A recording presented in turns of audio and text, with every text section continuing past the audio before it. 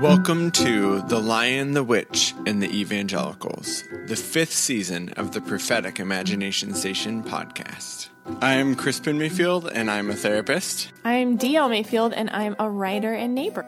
And we discuss evangelical artifacts from the 80s and 90s. This season, we're tackling everybody's favorite kids series, The Chronicles of Narnia by C.S. Lewis. So join us as we return to childhood and rediscover what's special about this series, as we keep our eye out for themes of dominant theology. Welcome to episode 2 of The Lion, the Witch, and the Evangelicals. Today we're starting with our first interview.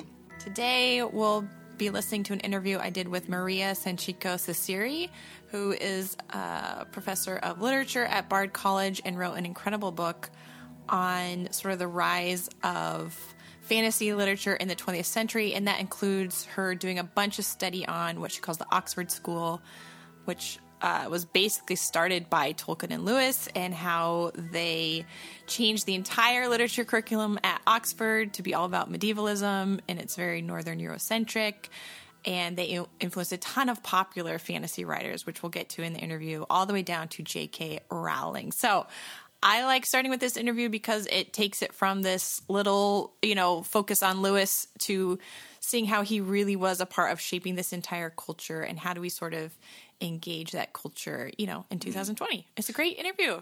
Yeah, that's really interesting to think about. Like, it's not just Lewis. It's like he actually left this legacy for better or for worse, which you guys get into in this interview. Right, but first, we have our Dear Wormwood segment. Dear what now? I was hoping I could get away with that.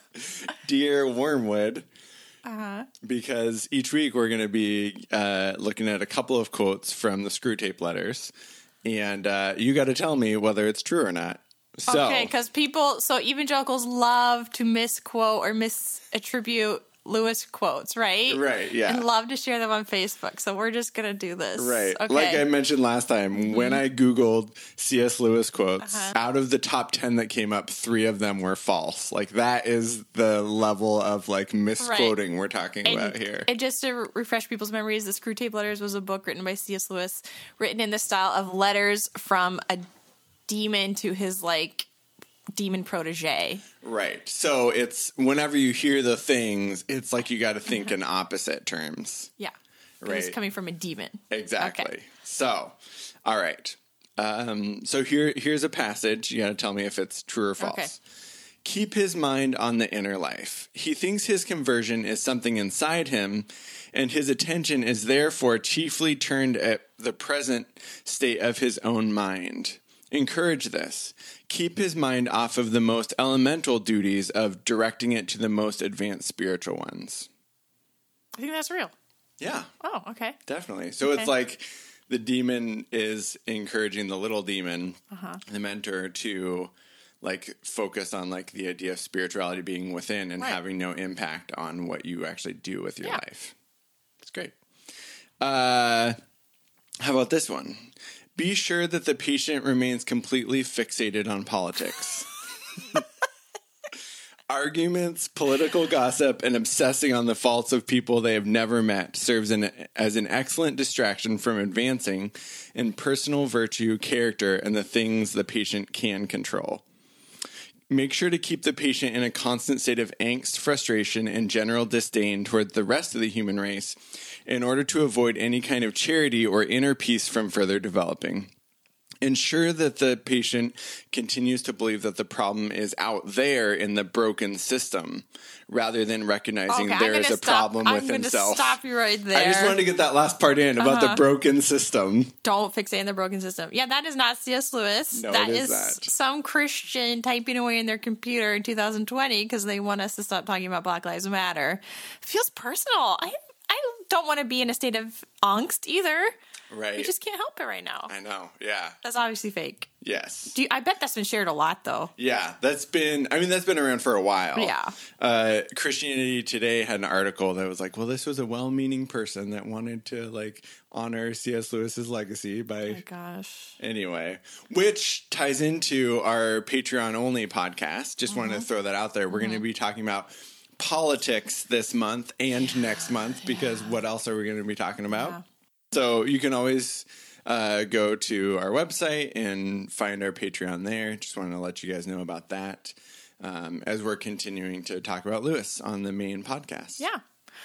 So a few quick things I wanted to throw out there before we get to the interview. I think that really where Cicely kind of shines is she's able to, as an academic, kind of take a step backwards from some of these questions I've been asking myself as someone who is a Christian and who, grew up with the Narnia books, and I'm just wondering how to approach them now. And I feel like she gives some really great advice for that. So I want people to be listening, especially this idea of like paying attention to our desires and what enchants us as children and even as adults, but not just accepting it, as it is, but also thinking like, where do we want to go in the future? How can we maybe, coax our desires and what we get pleasure out of to be more diverse, to not be so narrow? Here's one thing I thought was really interesting. She said kind of near the beginning of the interview that people right now, they don't have a problem with diversifying the books they read to their kids, but what they do struggle with is reevaluating what is a classic. And I just thought that was a really interesting distinction. So I think reevaluating what makes a classic is exactly in line with what Cicely does in her book by looking at the Oxford School and all these authors coming out of it. She's really asking us to look at who holds the locus of power and who gets to determine what is a classic or not. And that's still something we struggle with today. Even though we are seeing more diversity in children's stories, in publishing, there's still that thread hanging over all of us of who gets to decide what is a classic. So I think this is a great conversation. I had one question for you, Crispin. Okay. Since this podcast is a little bit about white evangelicals, how much they love Narnia, do you think evangelicals, and this is what Lewis would say, as a Christian, he's drawn to enchantment, drawn to fairy stories, right? Mm-hmm. Do you think white evangelicals are like drawn to enchantment, or is it more like they're stubbornly anti-intellectual? What do you think? What's really interesting is that there is so much in the biblical story that we can glean and find, the story, this ancient wisdom, and yet Christians take it as science. Mm-hmm. And I think like they get really muddled there around like, especially because they don't want thinking about C.S. Lewis and Tolkien, like there has to be some sort of like biblical narrative behind it if we're going to get on board. Mm-hmm. Right. And so I think that actually like takes a lot of the enchantment out of things. Oh, yeah. I would say so. I would say that's probably why Narnia and The Lord of the Rings are important to a lot of evangelicals, because that might have been our first experience with fairy stories and enchantment. Mm-hmm. Would you agree? Yeah, there was so much skepticism of anything else. Yeah, and the Bible was not a source of enchantment for me as a kid. Right, growing no, up. totally. Not at all. So, yeah, I think that's an important thing to keep in the back of our mind. Do we have the muscles developed to seek after enchantment? And as, I talked with other academics and people, I really do think the more I looked into C.S. Lewis and the Chronicles of Narnia, the more I was like, there is some enchantment to be found in here, and there's some worthwhile things. I don't know if I have great skills to be able to find enchantment, but it's something I want to pursue. What enchanted you as a kid? Yeah, I don't know. I think that's kind of a hard question for me, and it's something that I feel like in my own life I've had to reassess. I was really into narratives where people were suffering or people were in poverty and other people helped them out of it. Like I imagine that. I know. And like I remember there's this biography of Helen Keller that I was just obsessed with because it's actually a biography of her tutor, Annie Sullivan. She grew up like in a poorhouse and her brother died of TB in front of her. And then she grew up to be a tutor to make money and then ended up teaching Helen Keller how to be able to communicate with the outside world. Oh my, see, that doesn't sound very enchanting, but like I would imagine myself in that world, right? Over and over and over again.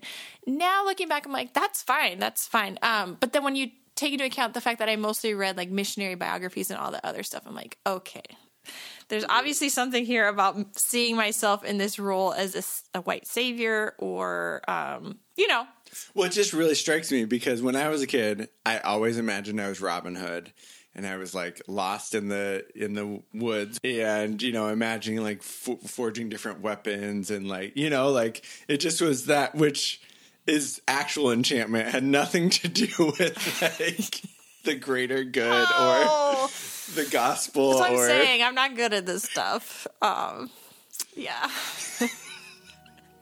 But it's okay. So as you listen to this interview, keep these questions in mind. Think about what enchanted you as a kid, what maybe you want to move forward to pursue as enchantment. There's lots of great links in our show notes about authors Ciceri mentioned that you can check out if you're looking to go beyond this Oxford school. All right, let's go to the interview.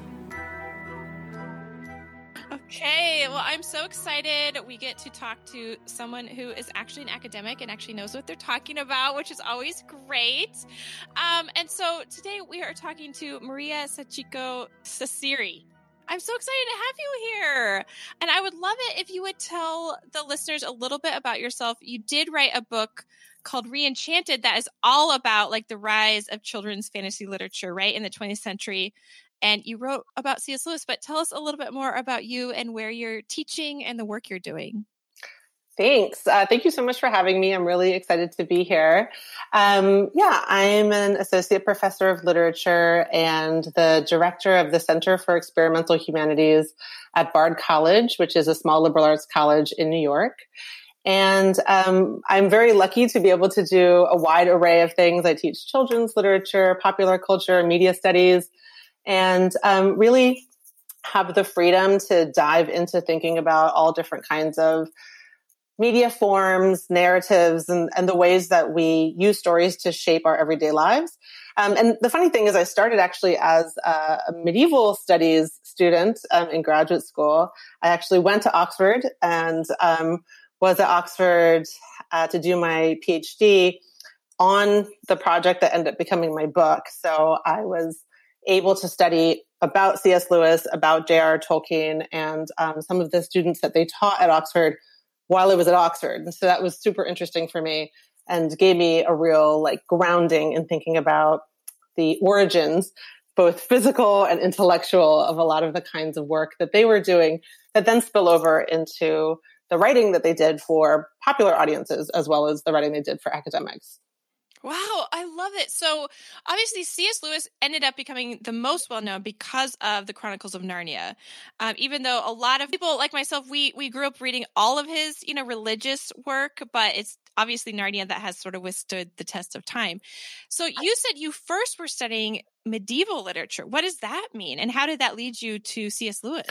Well, when I was in undergrad, I don't want to get like deep into the background of my story, but I definitely knew I wanted to do something that would make a difference in the world and that, was meaningful to me, but I kept sneaking literature courses on the side.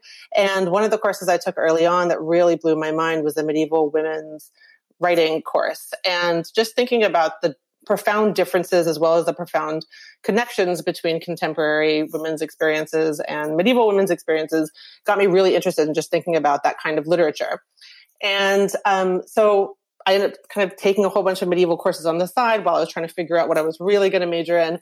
And then the last minute I just said, all right, fine, I'll be an English major.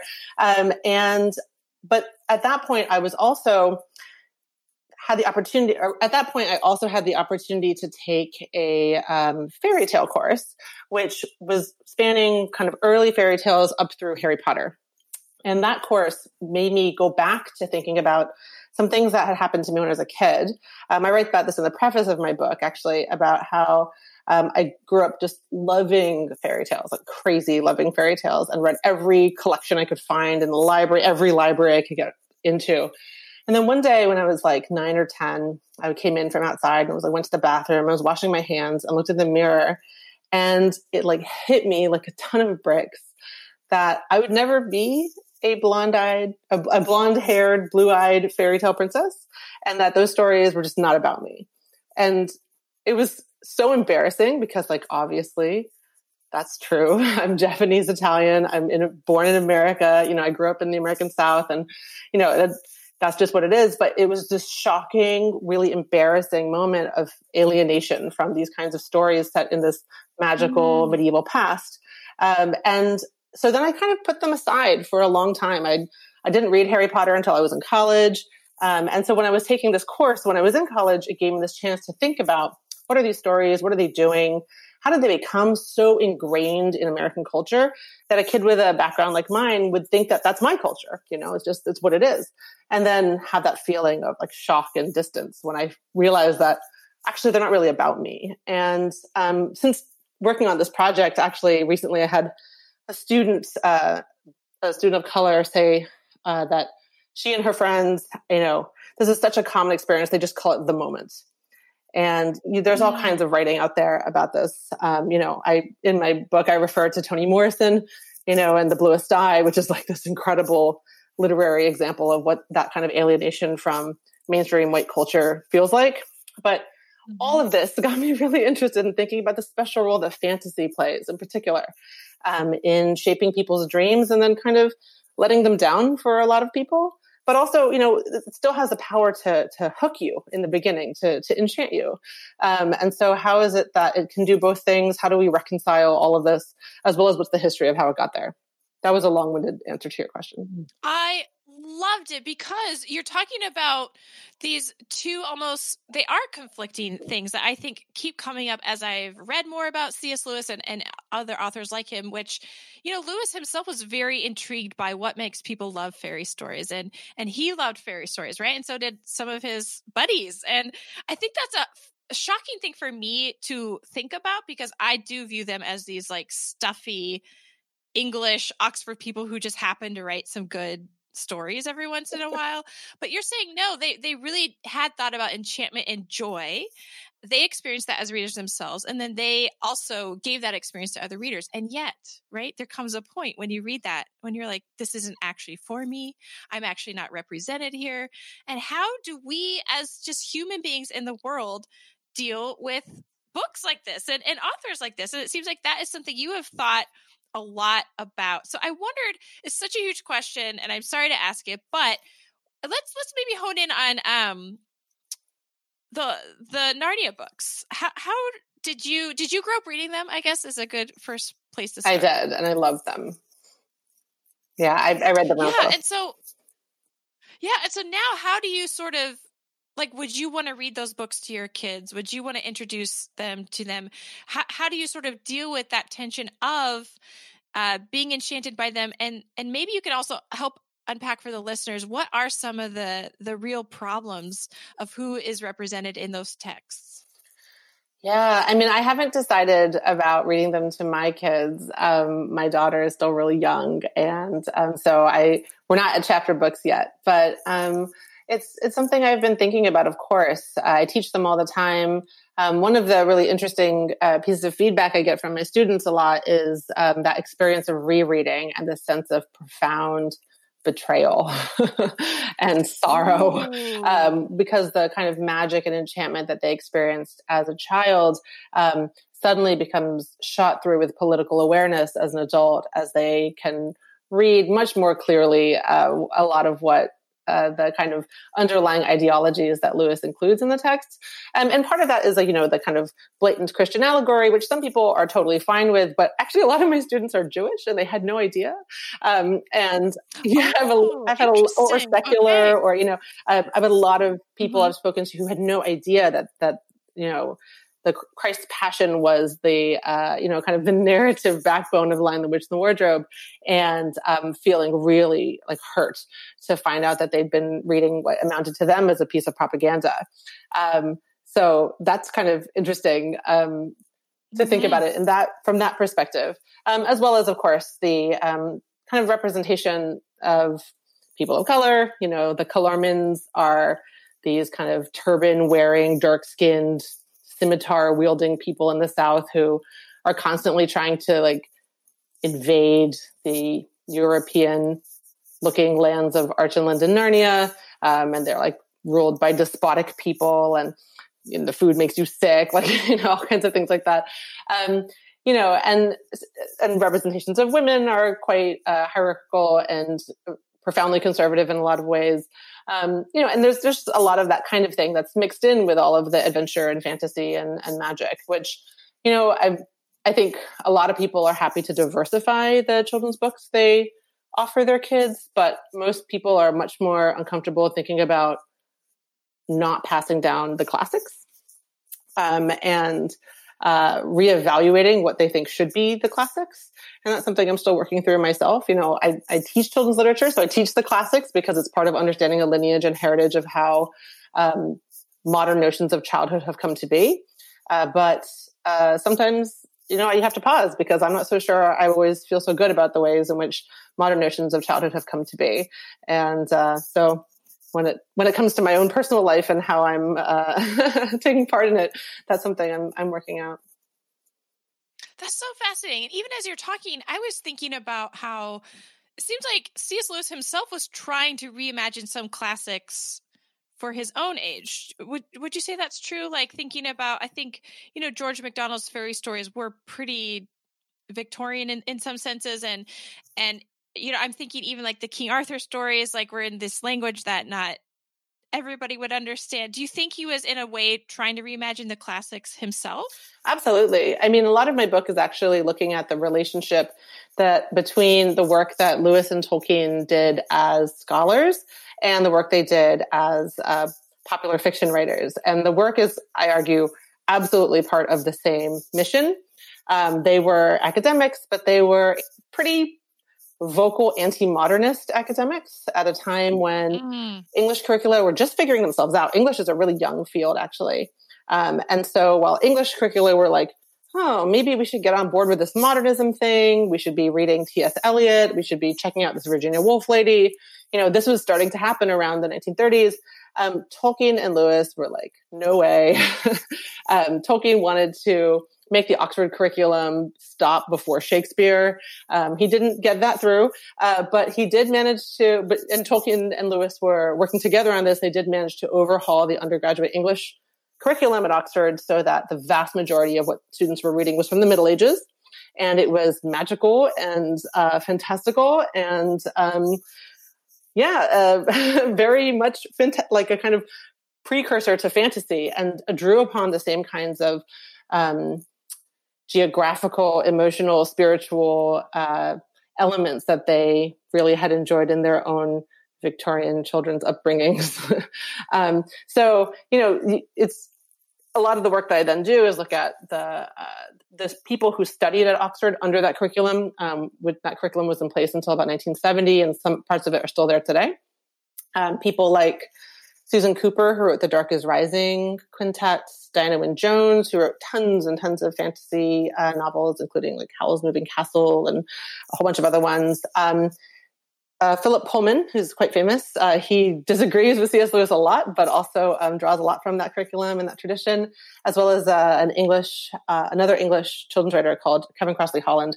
So I look at their writing and the kinds of fantasy that they produced as a kind of second wave of this whole group of 6 authors that I call the Oxford School of Children's Fantasy Literature, and thinking about how they, starting with Tolkien and Lewis writing in the 30s and 50s, and then rolling through the 60s and 70s and up through today, through the second wave of authors, end up being this major push in children's fantasy writing that was really writing in a mode that Tolkien and Lewis inaugurated in the 20th century. It drew on all these precursors that you're talking about, people like George MacDonald, things like Arthurian legend, as well as straight from these medieval texts.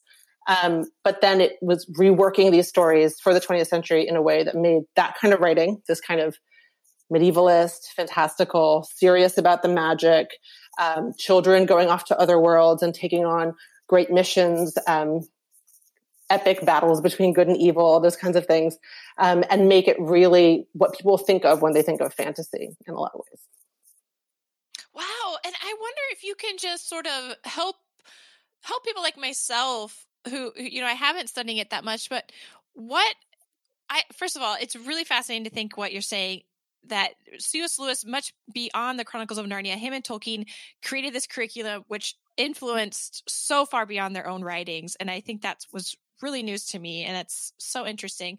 But how would you sum up maybe like the best things about them focusing on a medievalist literature and fantasy and the worst things that came out of that. Because the first thing that came to mind is like, if you're really just looking at medieval literature, it seems like very Eurocentric. I don't know how to use the words to say that, but sort of like conquest narratives where you're always supposed to be the one conquering, all that kind of stuff. So maybe you could just help us kind of figure out what were some great things about that unique position and what were some not so great things. Yeah, I mean, one thing that is, I think, great is, that it took narratives that were often, stories that were often, kept for academic circulation, or that were maybe not in the wider public knowledge, and gave them new life and helped whole new generations of people read them, think about them.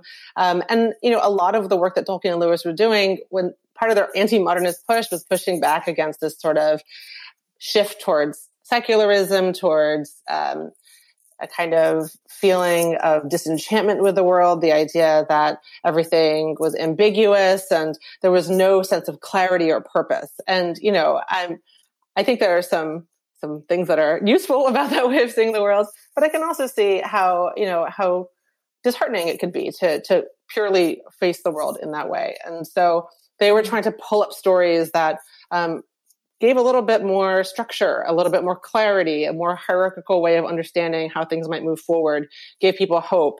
And for them, they were pretty overt Christians. And so they understood those messages as usually, or generally speaking, pointing towards Christian belief and hierarchical structures.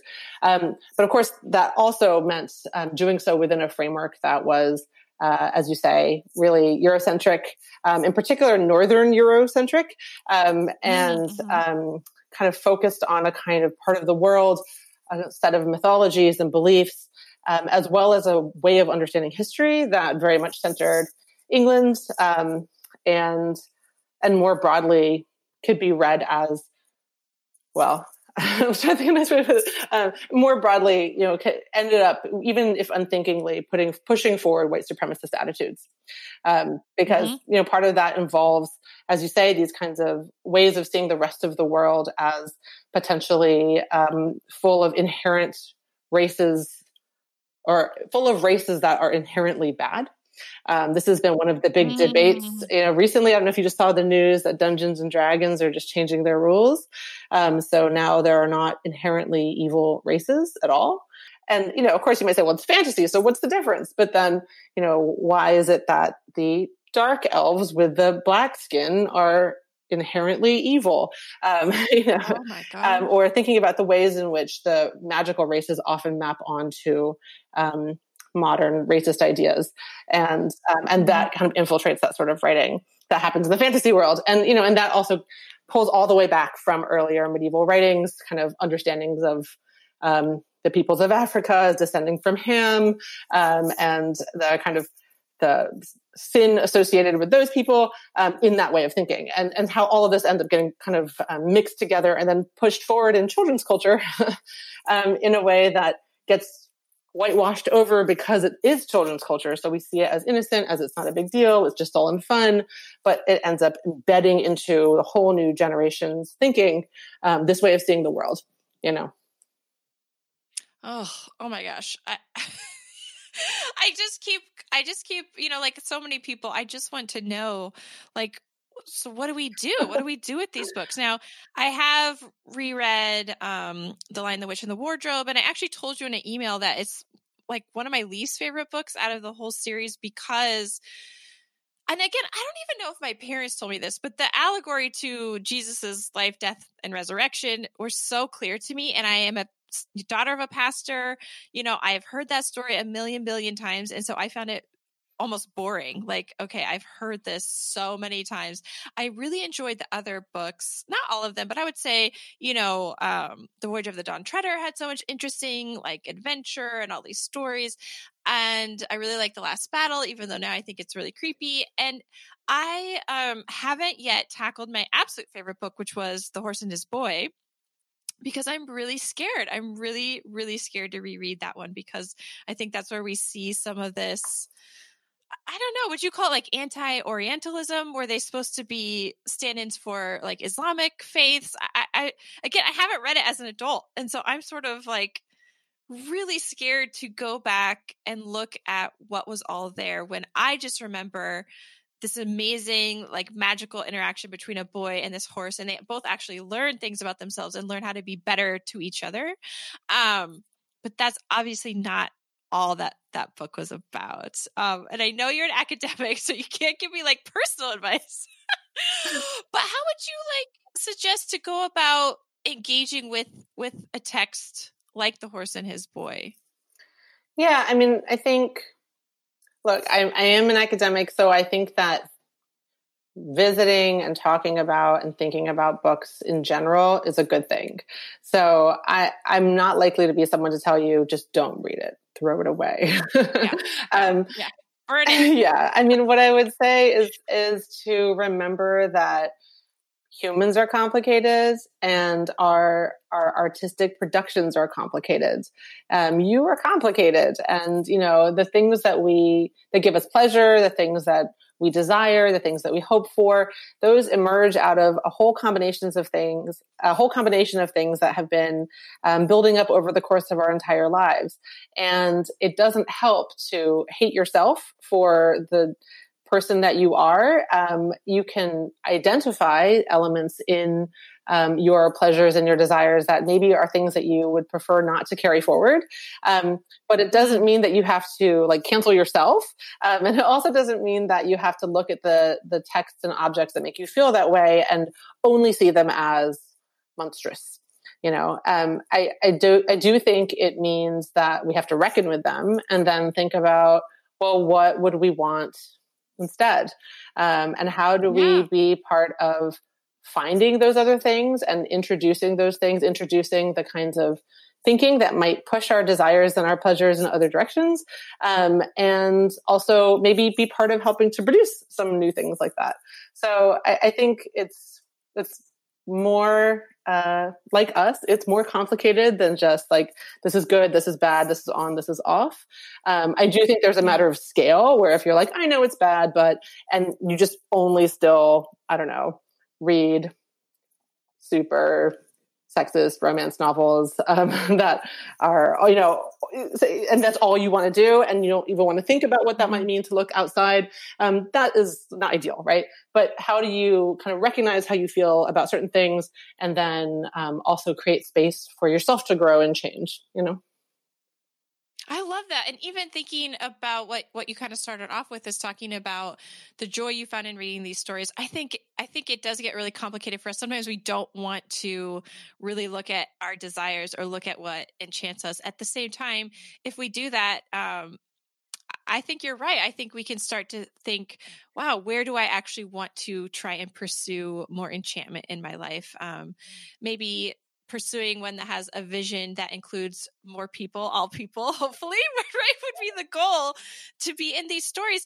And so have you seen that change in sort of fantasy writing in recent history? Have we seen this change? I think we have, and yet at the same time, looking at Harry Potter, it's still like, oh my gosh, there's hardly any diversity in that, really. Maybe I thought it was, but that's just like compared to C.S. Lewis or something. But what do you see happening in this field? Well, I mean, it's definitely been changing. And I mean, and when I say changing, I don't mean that there hasn't been any kind of writing by authors of color before, or writing that centers narratives about people outside of the European tradition before. There was certainly a lot of it around and people trying to do that work, but most people were not paying attention to them and giving them book deals. And so we've seen a real burgeoning in the past 10 years, I'd say, especially 10, 15 years of the publishing industry starting to pay attention and mainstream readers starting to be able to get books in their hands. And that means also new book deals are being able to be made. So you see a lot now. There is a much greater diversity of kinds of fantasy books out there that you can get your hands on that are still doing a lot of the kinds of things that I think medievalist children's fantasy did interestingly, which is take old stories from long, rich cultural traditions and try to make them new for a new generation. But now not just doing it with Eurocentric traditions. Thinking about Nnedi Okorafor's work, which draws on a lot of different kinds of African traditions, particularly West African traditions. Her Binti books are drawing on, I won't get into individual ones, but yeah, so Nnedi Okorafor, for example, N.K. Jemison's work has become really celebrated lately. She's quite an amazing writer. But you're seeing this from all different backgrounds. I mean, like, I loved The Horse and the Boy when I was a kid too, and I desperately wanted to travel and see the world. And now when I look at it, it is, it balances its fascination with this magical Orient with a kind of treating that magical Orient as a kind of monstrous, decadent place. And, but now there's other books, Saladin Ahmed's Throne of the Crescent Moon is written from the perspective of people who would live in a kind of fantastical version of a kind of Islamic society set in a kind of desert land, and so you can experience those kinds of books, but from the voices of people who might be from those cultures, and so I think that there's a great opportunity now to be, if you like fantasy, if you used to be interested in that kind of writing as a kid and want to maybe come back to it, there's a lot of people who are writing a lot of different kinds of stories that are magical, that are based in strong, interesting cultural, historical traditions, but not necessarily just centering the West.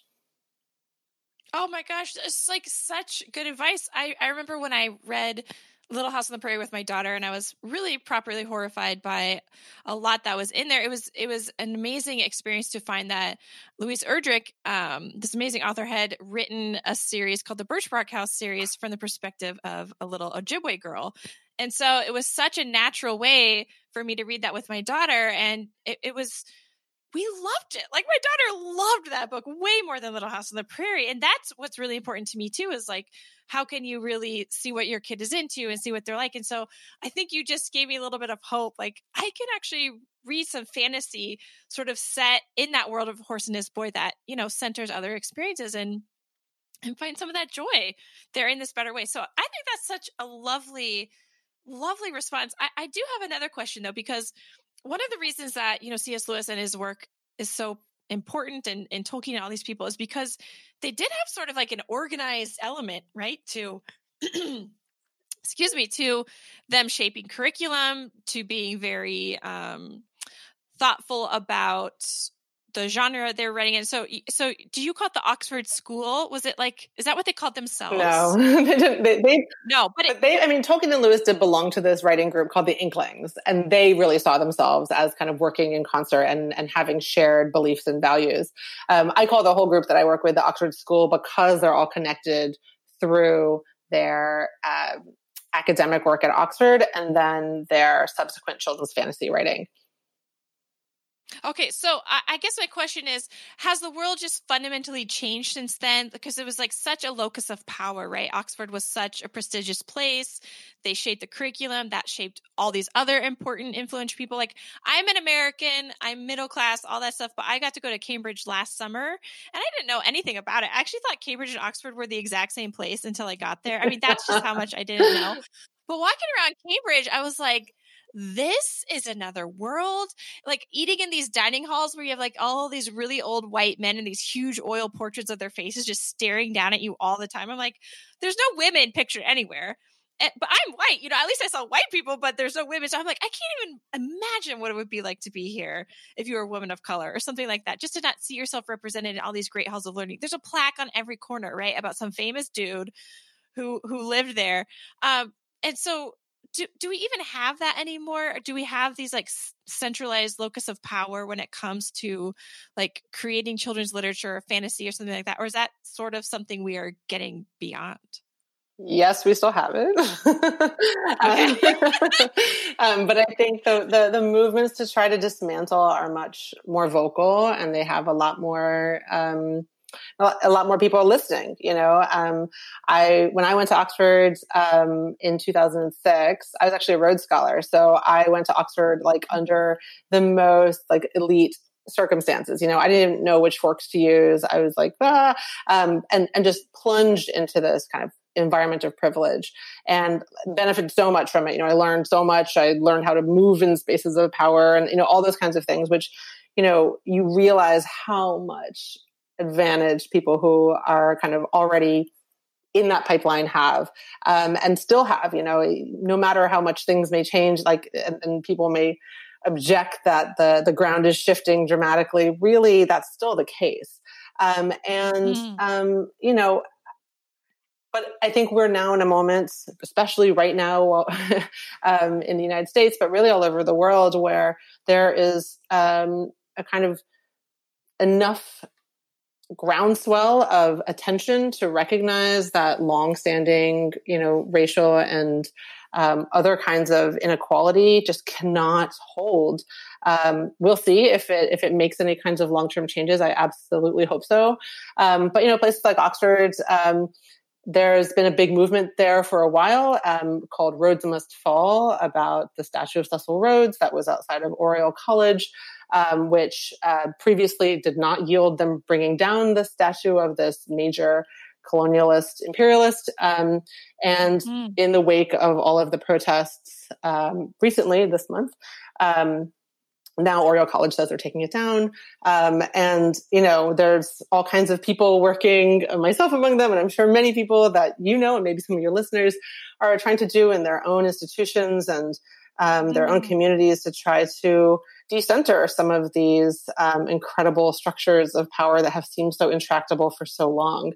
So, Tolkien and Lewis, they would be, I presume, rolling in their graves. I don't know how to talk about them as individuals. I don't necessarily want to get into that too much, but maybe I will, whatever. Lewis and Tolkien, they wrote and said some pretty racist things. And it doesn't mean that nothing they did ever had any value, but I think we can't ignore that. And that also really has to inform the way we think about the curricula, if you want to call it that we build in our own homes with our own families, and in our schools and churches and communities too. Yeah, I just am really glad you said that. I think, again, coming from my background and how we approach these books, it really did not invite criticism into our lives, right? We didn't want to look at the bad things because this is one of the few safe things we could read. And so I know myself and a lot of other people are trying to move beyond that. I wonder if other people are like me, and maybe, like you said, your students, right? They have the sense of betrayal when we go back and reread books. What do you tell your students? Maybe we'll end on that question. What do you talk about in class when students do come to you with that sense of betrayal? Because, as you know, this is not just about Lewis. This happens to so many people. It's happening right now to people who loved Harry Potter, for instance, and what's going on with J.K. Rowling and her public statements against the trans community. So this is not just a Lewis question. What do you tell your students as we are rereading books and experiencing that sense of betrayal? Well, I don't know if this will be as helpful to individuals, but in a classroom setting, what I say is that, when we study books because we want to understand them and we want to understand the cultures that produce them and we want to understand ourselves, not because we want to have an appreciation club.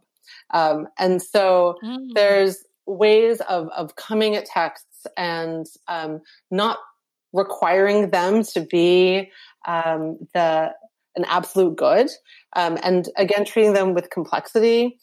If you think, one of the most common things that happens in my classes, and my students are afraid to read Harry Potter in my class because they're like, oh my God, I know it's going to ruin it. I'm going to find all these things there that I didn't want to see.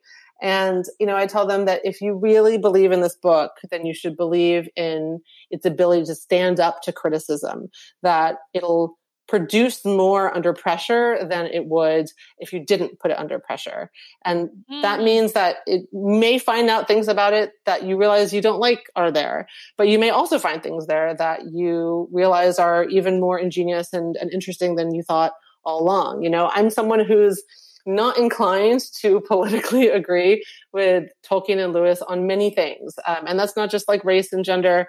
It's also, they put in pretty overt political things about the role of government, and all kinds of things that are just not really my cup of tea. But I can see other things in these books about finding magic in the everyday, the need to feel connected to something larger than yourself, that I think is really important. And the ways in which the past can help to inform the present and shape the way we try to imagine futures for ourselves. I think all of those things are really rich and great. So I think coming to these books and saying, I don't need this book to be perfect. This book can be like a friend, maybe a friend that, you have a lot of disagreements with, but you still think is valuable. Maybe a friend you decide doesn't really fit in your life anymore. But, trying to think about it that way. Oh my gosh, I love that so much. I feel like this is really helpful. Hopefully this is not just like me having a therapy session with you. With all of us. I mean, children's literature is a lot. I guess it makes me feel better that other people have that with other books. And again, the Chronicles of Narnia weren't that book in my life, but they are that to so many people. And I, in my email to you, I said, when people find out we're going to be talking about the Chronicles of Narnia, they all say, please don't ruin the books for me. And we can all just take a deep breath. And I think that, Simone Weil famously said that prayer is the art of paying attention. I think no matter what we pay attention to, there can be really positive things that come out of that. Our attention can be a gift, right? We don't have to just be afraid of it. So thank you so much for taking the time to talk to us about this. We're going to put your book in our show notes, and I really hope people are able to find it, especially if people are C.S. Lewis nerds, Tolkien nerds. You have a lot of stuff in there, and it's this perfect blend of, again, engaging with those themes of enchantment and magic, which are so important, and also taking some real critical looks at some of these other things. So where can people find you online? Are you active online? Is that where you like people to find you? Yeah, okay. You can find me on Twitter at MSCesarii. I've got a boring academic website that lists like my publications and talks and that kind of thing. I also do a lot of work with the American Library Association through their Great Stories Club, which is an amazing project. So especially if you are in the library community or have connections to it, I really recommend you have a look at the ALA's Great Stories Club as well. Awesome. Well, thank you so much for chatting with us about this book. I think it's been awesome. Thank you. Thanks for having me. I really appreciate you taking the time to talk, and I'm just excited to hear all the other episodes.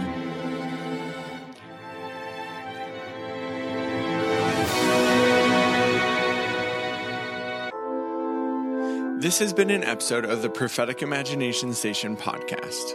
Find out more at propheticimaginationStation.com. Also, you can follow Danielle and Crispin on Twitter and Instagram, as well as following the Prophetic Imagination Station on Twitter at PIS_imagine, and on Instagram at Prophetic Imagination Station. Thanks for listening.